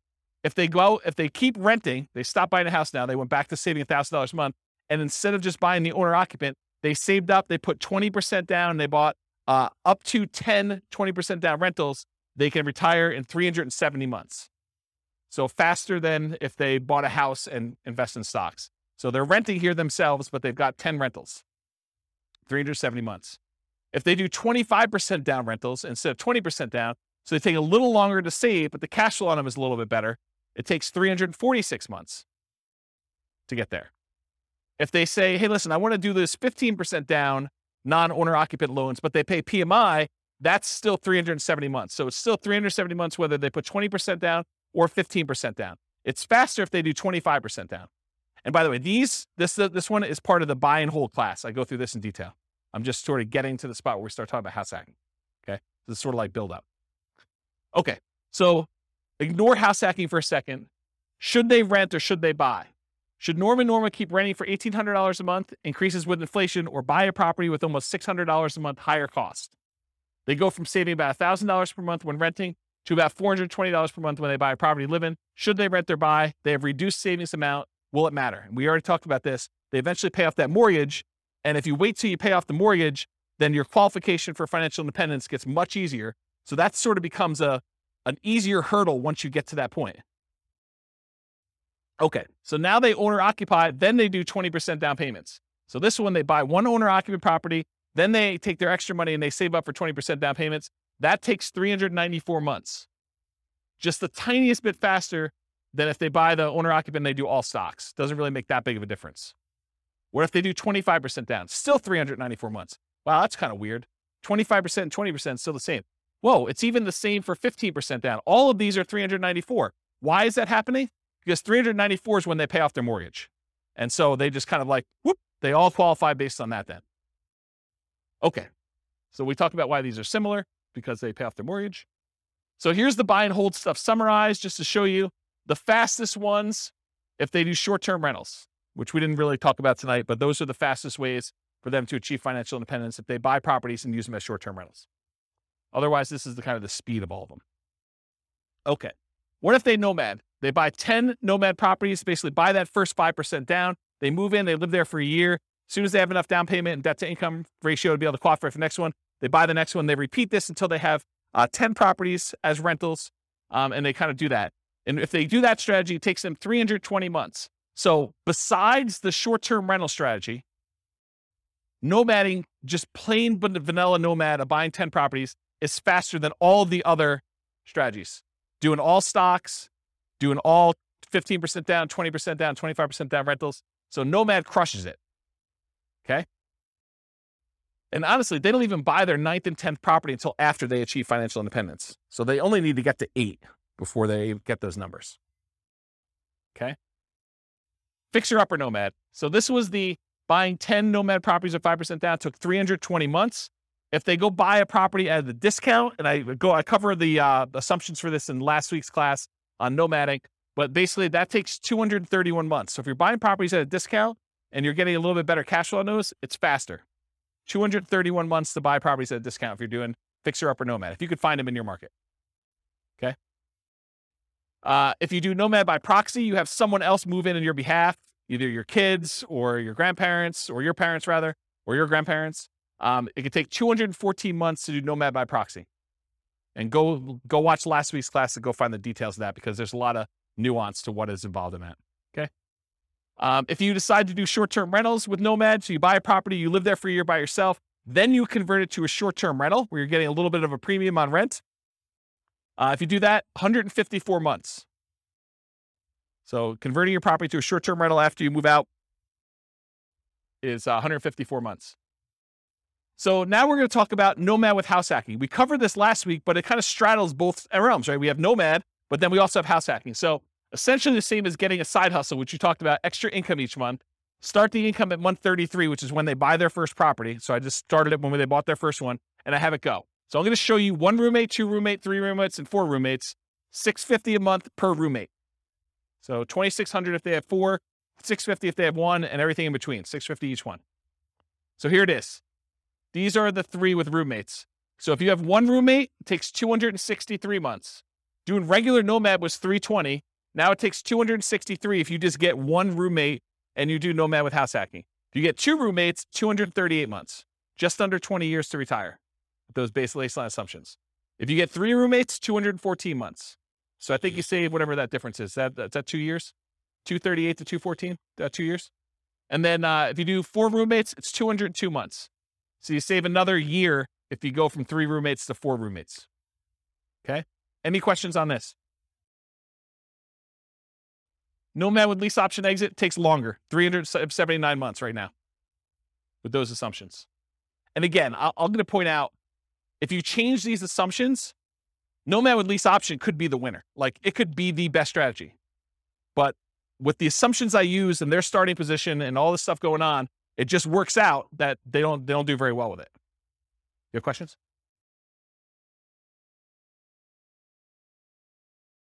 No. As soon as they retire, they stop with roommates. So as soon as they hit financial independence, they no longer have roommates because they have enough income coming in after that.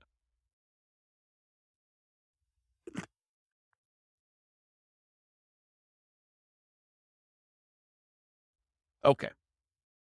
So the ultimate real estate agent retirement plan, if you have a real estate license and when you buy a property, you put 5% down, you immediately get 3% back. So you get 60% of your down payment back when you buy properties. That takes 310 months. Okay. All right. So 1 house hack with roommates. So now I said, instead of doing nomad with house hacking, where you're sequentially buying a property every year, I'm saying, look, forget this buying a house every year. You buy 1 property. You buckle down, you get roommates, you just stay there, and then you do your strategy, whether that's investing in stocks or whether that's buying 20% down rentals or 25% down rentals where you're not moving in, but you're just buying the 1 property as an owner occupant, you're getting roommates, and you're staying there, okay? So buying 1 property only, you're house hacking with roommates, 1 to 4, $650 per roommate, and it's essentially the same math as if you got a side hustle allowing you to invest more in the stock market, if you think about it that way, right? So you get a roommate, and they're paying $650 a month, so now you just got $650 a month extra income coming in. If you have 2 roommates, it's $1,300. One could think of doing short-term rentals as having 1 roommate, 2 roommates, 3 roommates, whatever it is. Just think of it that way. Same idea. Okay. So this is 1 house hack with roommates. This is if you buy no rental properties, you just invest in stocks, 394 months with 1 roommate. You buy a property and you do Invest in stocks and you have 2 roommates, 373 months. Buy one property, 5% down, 3 roommates, 334 months. And if you buy one property with 5% down, you have 4 roommates, 304 months. So all you have to do is buy one property, get 4 roommates, just do it for 304 months, invest in the stock market, and that's it. That's the strategy there. Okay, what if you do house hacking and then you buy rentals? So we're still doing that one owner-occupant property. We're still getting 1, 2, 3, or 4 roommates. We're going to vary those. But then you're going to buy up to 10 non-owner-occupant rentals. So you're not doing any more nomading. You're not moving anymore. You're just buying 15% down, 20% down, 25% down rentals when you do this. You're going to vary your down payments between 15% down with PMI, 20 or 25. And we're also going to compare this to not doing rentals, just investing in stocks, just so you can see the number. Here they are. So you buy one property with 5% down, you have 1 roommate, and you invest in stocks, 394 months. You buy one property with 5% down, with 1 roommate, and you buy 10, 15% down rentals, 357 months. You buy one property, 5% down, and you have 1 roommate, and you buy 10, 20% down rentals, 357 months. It's the same as whether you do 15% down or 20% down. Doesn't make that big of a difference in this case. You buy one property with 5% down, you do one house hack with 1 roommate, and you have 10, 25% down rentals. That's faster, 336 months. It was better for you to put 25% down in this particular situation with these assumptions than it was to do 20% or 15%. It's faster. Counterintuitive. Save up more, wait to buy the properties, then when you buy them, they have better cash flow. Doesn't make a lot of sense, but mathematically, it's what happens. Okay? Any questions on this? We're going to go through 2 roommates, same numbers, 2 roommates, 3 roommates, 4 roommates.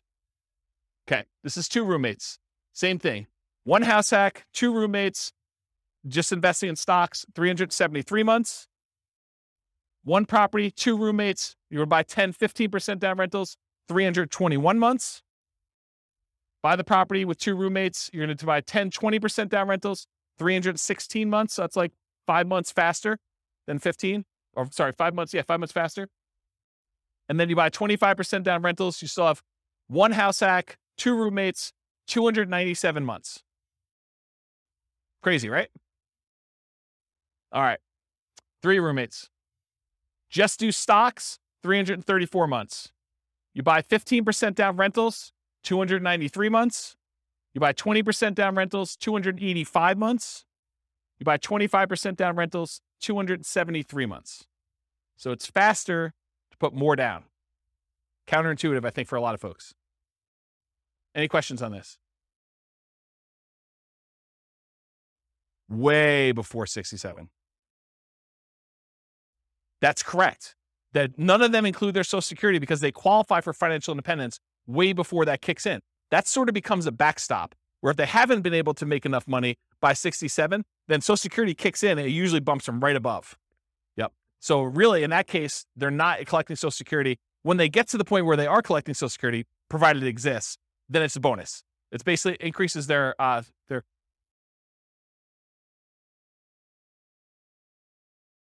till 67. What do you mean?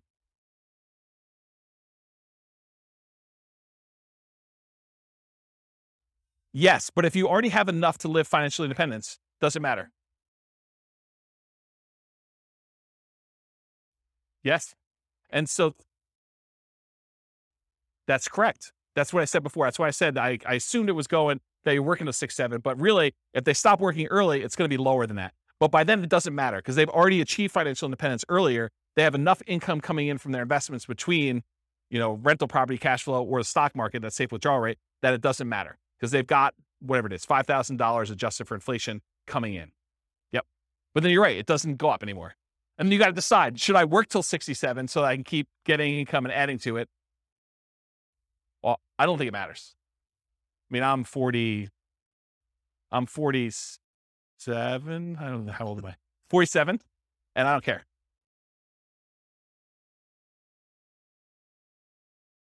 Well, so this is why there could be a full day class in this. If we go look at their actual retirement income, when you have rental properties and you just pass over that line, if you haven't paid off your properties, your standard of living tends to increase over time where it doesn't matter. Rents kind of creep up a little bit. Your expenses creep up, but it's only taxes, insurance, and maintenance. It's really not that principal and interest part of the payment. And so that stays fixed. So your cash flow tends to improve. Once you get over that threshold, when you have rental properties, it tends to keep kind of creeping up. And then magical things happen every time you pay off a property. It's a big bump, right? Because you no longer have principal and interest payment at all. So every payment that pays, every property that pays off, if you're buying them a year apart or whatever it is, when you're buying 20% down or 15% down, it's nice little chunks up every time you do that. And it's more than keeping up with inflation, because if your rents are keeping up with inflation at 3%, but rent is the whole amount, and only your expenses like your tax and insurance are increasing, the other part of it's staying fixed, the amount of your cash flow is increasing faster than that. Does that make sense?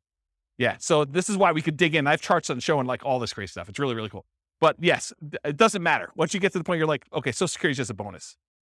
It's like if property values and rents went down and I just had enough to kind of creep over the line. If everything was paid off, I've got, just enough for that. Then Social Security becomes like an extra thing. But for the most part, it's a blip on the chart for most people. Yeah. Yeah. Age 43. For which one? 273? Yeah. So age 43. That's not bad. Not bad. All right, so this is 3 house hacks, 3 roommates. If you do 4 and you just invest in stocks, 304 months. If you buy the 15% down rentals, 293 months. If you buy the 20% down rentals, it's 285 months. And if you buy the 25% down, it's 273 months. Okay. Now what I did is I combined all just the house hacking ones, and I tried to group them so that you could just see visually how big they are. The numbers are all there, but it's going to be hard for you to read back there. But you could see this is the one where they are just investing in the stock market. This is the one where they're doing one roommate with 15% down, 20% and 25. And then this is 2 roommates, 3 roommates, and 4 roommates. The difference between 3 roommates and 4 roommates is not significant at all. It's actually the same. So it didn't matter.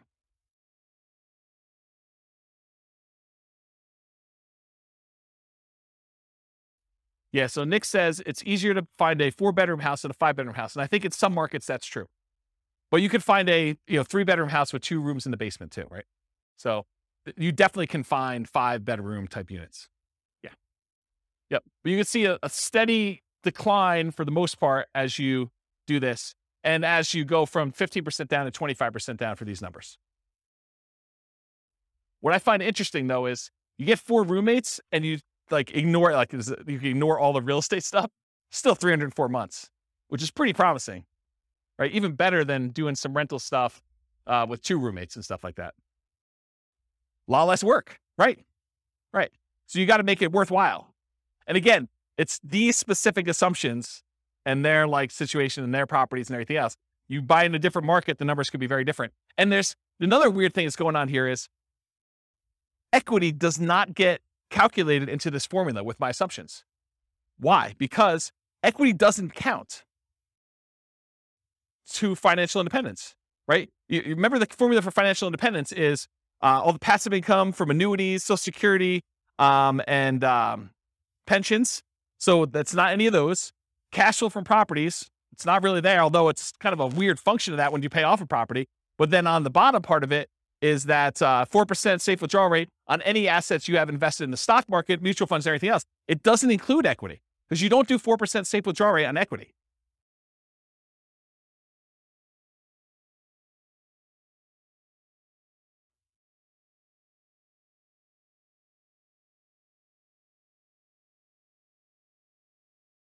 So I don't want to speculate because sometimes with leverage, you end up with a weird net worth thing where it could be better. But in general, yeah, you end up with higher money invested in stocks in order to generate that same dollar amount. Yeah. Crazy, right? Okay.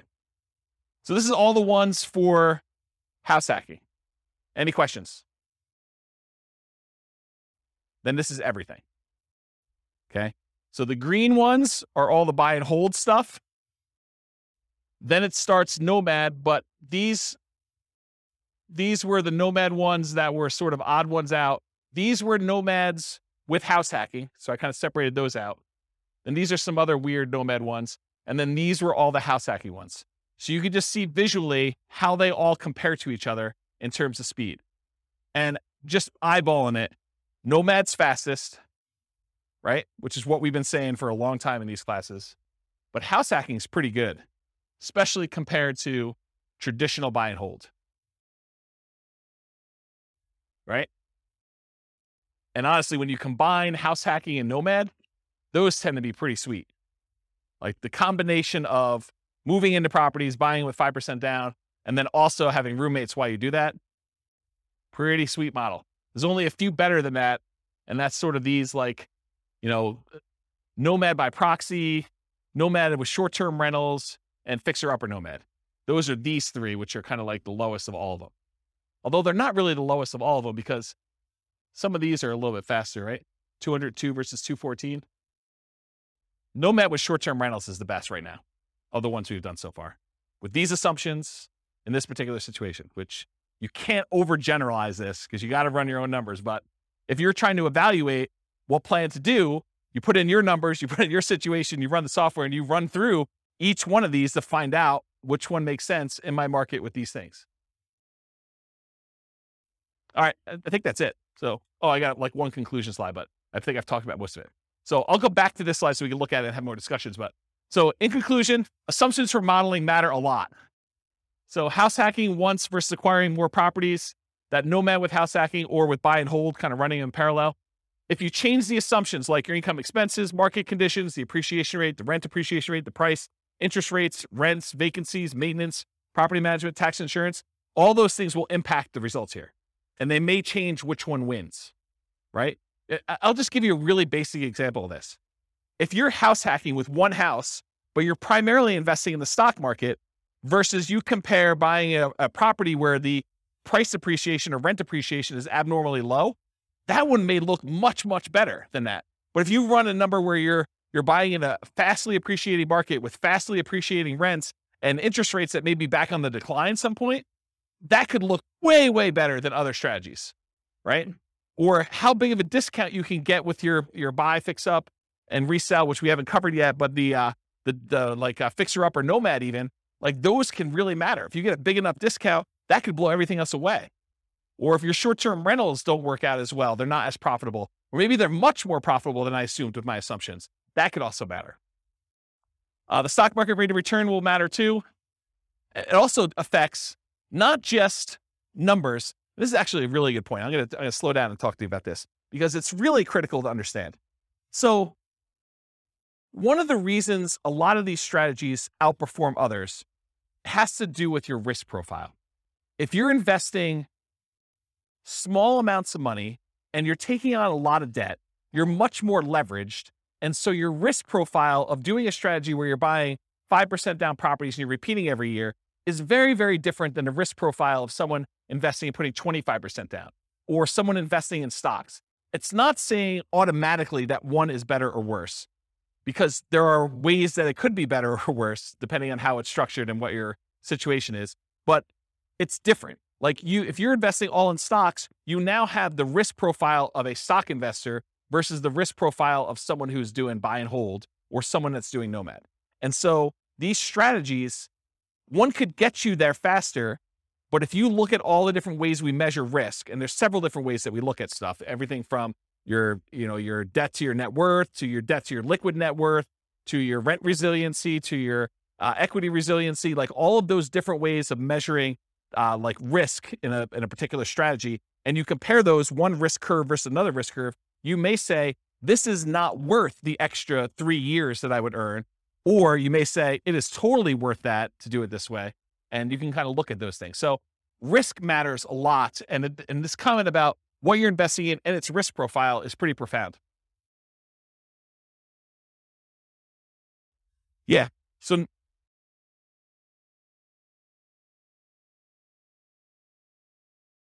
yeah.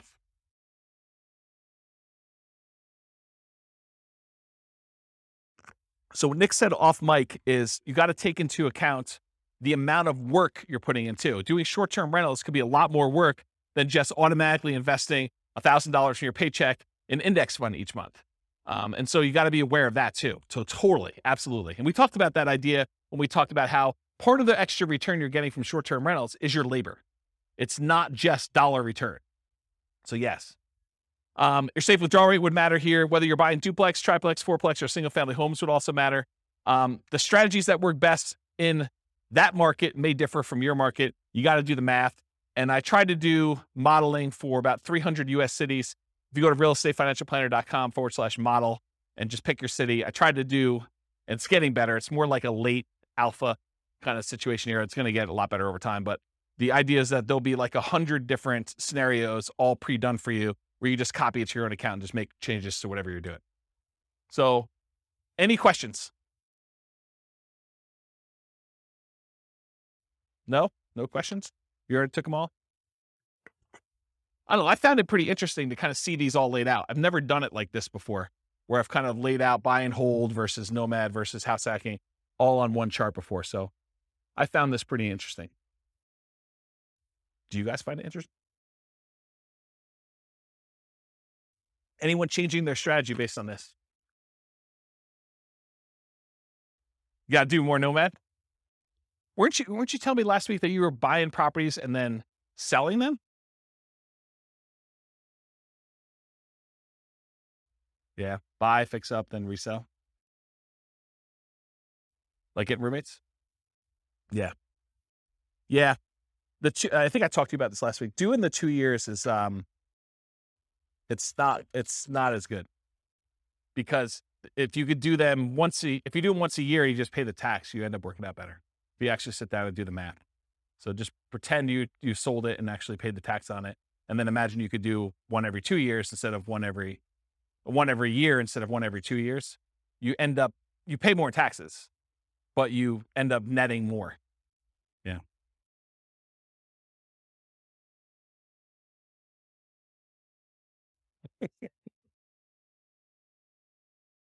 Yep.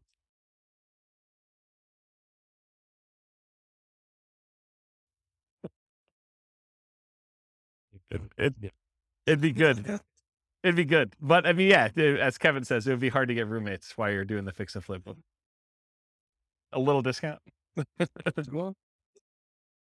Yeah. I'll knock off $50. Use this outhouse. Yeah. So yes, I mean, the thing is, when you model like real situations, like somebody doing stuff, a lot of times you're entering in existing properties that they own. And then you're modeling, okay, if I could do one fix and flip a year, like actual fix and flip, and I make an extra, whatever it is, $25,000. So that's like $25,000 in income that happens irregularly. And then I'm also doing this nomad thing, and I'm also getting extra income from some house hacking, and maybe I'm getting my nomads at a discount. And then eventually I'm going to stop that strategy because I'm going to get married and my wife's not going to be willing to like house hack or nomad or whatever. And so now I'm going to go to 20% down after 10 years. And then what does that look like if I do that? And then I'm going to go buy, big apartment buildings. I'm not going to do this, piddly single family home stuff anymore. It's kind of like ignoring all that stuff. I'm going to be a real investor, right? I'm making a joke because the single family homes is really good anyway. But you go and you decide to switch your strategy and you do all this stuff. Or maybe you're like, hey, I'm going to do hard money loans after I get to a certain point. And then so instead of earning 8% in the stock market, I'm going to get 12, 13, 14, 15, 16%. There's all these different variations on what you're going to do and how you're going to do it and what that looks like. And I think you have to model it. And then, like I said before about those risk profiles, then you're really comparing, well, if I do this strategy, my risk profile looks very different and I have different risk exposures than I have if I do just this one strategy or these two strategies, and timing works. And what happens, really what you want to know, this is getting way off topic.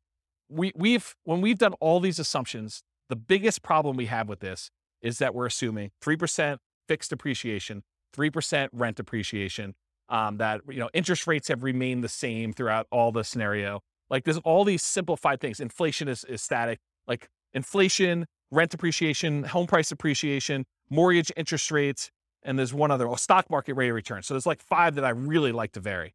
So if you do it differently, have you guys ever been to a financial planner where they do Monte Carlo analysis? They say, if you invest $500 a month in the stock market, you have an 86% chance of being financially independent by age 65. Like you've done it where they've done the 1,000 run Monte Carlo with the stock market, and you see all the little wiggly lines and they show you your middle line and your kind of band of probability. Have you seen all this? Have you guys know what I'm talking about? So we do that with real estate. So instead of it being 3% fixed appreciation, I say, well, let's make it random. Let's make it so that on average it's 3%, but it could be negative 10. We could have a really bad year, or it could be positive. I don't know, where we see this last year, 18. So positive 18. So we can have this really wide range of what like home price appreciation is, and random rent appreciation, and random mortgage interest rates, and random stock market rates. And so we can have all of those being random. And then you tell me your strategy where you're like, okay, I want to buy a house every year as a nomad and I want to get roommates. Like, how does that look when maybe house prices go up really, really fast on you in year 3 and you're unable to buy them because your debt to income ratio gets all out of whack? Or maybe they kind of like remain low and snake along. And then by the time you've acquired 5, they take off. Or maybe they take off and then they have a big market correction. And maybe the money you have in the stock market kind of gets hammered while you're waiting for your down payments. And all of these random things are happening. And we do 1,000 runs or so. And then I show you what's your probability for success there and what your probability risk curve is for all that stuff. That's what's crazy. Because then you could see, well, what happens if everything's not up and to the right? It's not always 3%. It's not always the mortgage interest rates are going to go in my favor or the stock market's going to go in my favor. Then you start to see, oh, well, this is problematic. I don't actually get to my financial independence number all but these really small amount of times if I do this particular strategy because I'm being super aggressive. You know, like if you're constantly pulling cash out and like cash out refinances in order to leverage up and do stuff, that looks really different when you have some years where you don't have, you know, all positive appreciation rates and rent appreciations and mortgage interest rates. And what happens if you're trying to pull cash out when interest rates are not really low anymore and there's a penalty to doing cash out refinances, the rate's higher, you know this, right? And you can only go to 75% loan to value and there's a cost to get the loan. We calculate all those things in with these random numbers and it tells a very different story than this, right? Because this is like what I can teach in class is this. And for some of you, like even this is like, holy crap, James, too many numbers, right? Like I can't keep everything straight. So imagine me trying to go and do Monte Carlo, like good luck, right? But I do that in the Real Estate Financial Planner podcast. So like the Real Estate Financial Planner podcast, not the one that these classes are on, but those are actually like I pick one. So for example, I think we're doing, where is it? We're doing the one where he just bought an owner occupant property. So it's this one. So we're here. So we did episode 7. So episode 7 is me taking a single situation.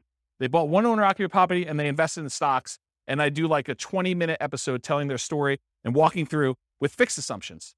Then I do an advanced episode where I make everything random. And I go into detail about how random stock market rates, random rent, random price, all that stuff impacts them in that one situation. And then next week, I'll do episode 8, which is them buying 20% down rentals. So that becomes episode 8 for the Real Estate Financial Planner podcast. And then there's an advanced version of that. And they're separate podcasts. So that's the thinking. So over time, you'll start to get a feel of, oh, this is more risky, lower probability of success than this one. Or the range, the variance is much greater, where they may be able to achieve financial independence really early if things really go their way, but it could be really, really late if they do that. Where another strategy might be a very narrow band. It's like within 5 years and like 90% of the runs are within that, right? And so you could see the difference between those. Does that sort of make sense? Okay. Yeah. Oops. Yes. 10%. Yeah, because that could happen.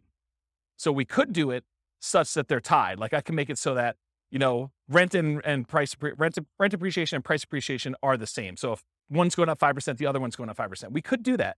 Or I could make it so that they're at least correlated, right? Like I could do, it's 5% appreciation, and then do like plus or minus 1 from that, right? Like I could do some type of coding to that. I haven't gotten to that point yet, partially because I do think that you can see situations where they are uncorrelated.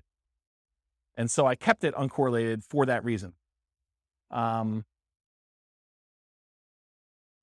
What's that? You can. Yeah. You could see like the wide range of things in that case. Yeah. Are you like a math person? Okay, good. Yeah, good. Awesome. I mean, I like math people. So, yeah, Right. So you get the range of values to do it that way. Yeah. So you understand what I'm talking about. So I didn't program specifically in a pandemic, but I did do market corrections. And so what I did is I have another rule that you can run where there's a random event. And during that random event, we have a precipitous drop of the stock market and a precipitous drop of prices and rents. And so you have like a event, you could set whatever the probability you want it to be, 1 in 100 months or 1 in 1,000 months, you set whatever it is. And then the actual range of what the drop is. So you could say it's, somewhere between 5 and 20 or 5 and 30 or 5 and 40, and that's a percent. And so it just drops the stock market completely by that amount, or property values by that amount, or whatever it is. And you could set those up as like one-off market correction drops. And that's an additional rule besides just the random things, which I haven't, I'm not even doing that in the advanced things because I haven't built it up to where I feel as though people can follow along. Eventually they'll get to the point where like, okay, this is old hat, James. You're doing random every time. Like, oh, no. There's a lot more. So, yeah. Pandemic button. Yeah. Yes, that's right. That's right. Yes. So you could put your own stuff in there, right? And, yeah. Yeah. You look at your own charts. So we have a whole chart for rent resiliency, and I've yet to build the equity resiliency chart, but that's going to be built before the next class, for the class that I teach on that. But yes, so you go look at the curve, and then you look at the curve compared to another scenario. So you build out your whole scenario. This is my plan. Then you make a copy, and then you modify the copy so that the copy becomes, okay, instead of doing this, change this and change this and change this. And then you could plot the charts over each other to see, oh, here's my cash flow. Here's my net worth. Here's my rent resiliency chart. Here's my debt to net worth. Here's my debt to my liquid balance, all my account balance stuff. Here's my number of reserves that I have in cash. Here is, here's my time to financial independence. Here's my time to, my ideal financial independence. Here's my time to 2 times my ideal financial independence. So you can look at all of these different metrics and compare them. And it's not, you can't, just like we saw here, you can't just look at one number and see, right? There's so much more going on beyond these numbers that it's hard for you to understand, because some of these you might get to financial independence, but then your standard of living, you got to hug that financial independence number. You got to hug $5,000 a month, inflation adjusted. Otherwise, it's going to be ugly. And then other ones, like you're blowing through $5,000 a month. You're $5,000 a month going toward $20,000 a month, because your rents on all your properties once they're paid off is very different than the rents, than just investing in stocks as an example. And so there's more to it than just number, right? We kind of focus in on this as a simplistic tool just for teaching, but it's nuance. Everything is nuance, right? Like you talk about somebody in your job, they're like, oh, so you do this in your job. You sit down and you plug in numbers into your spreadsheet all day and that's what you do. Well, sort of. Maybe a little bit more than that, right? Like it's like there's more to it than what you first see. So I don't know. That's how I think about it. All right. Any questions? All right. Thank you all for coming. I appreciate it. I will see you all next week for whatever we're doing. With home prices up, mortgage interest rates up, and rents up, but not quite enough to counteract the higher prices and interest rates, cash flow on rental properties in Santa Clarita is harder than ever. Book a call with the Real Estate Financial Planner to apply our proprietary 88 strategies to improve cash flow on your rentals. See the show notes for a link to schedule your call and improve your cash flow today. If you're a real estate agent, lender, or professional in Santa Clarita that wants to help our real estate investor listeners, consider reaching out to learn about collaboration opportunities with this podcast. We'd love to add more value to our listeners by having you assist our investors buy, sell, and finance their real estate investments. See the show notes to schedule a call to discuss collaboration opportunities.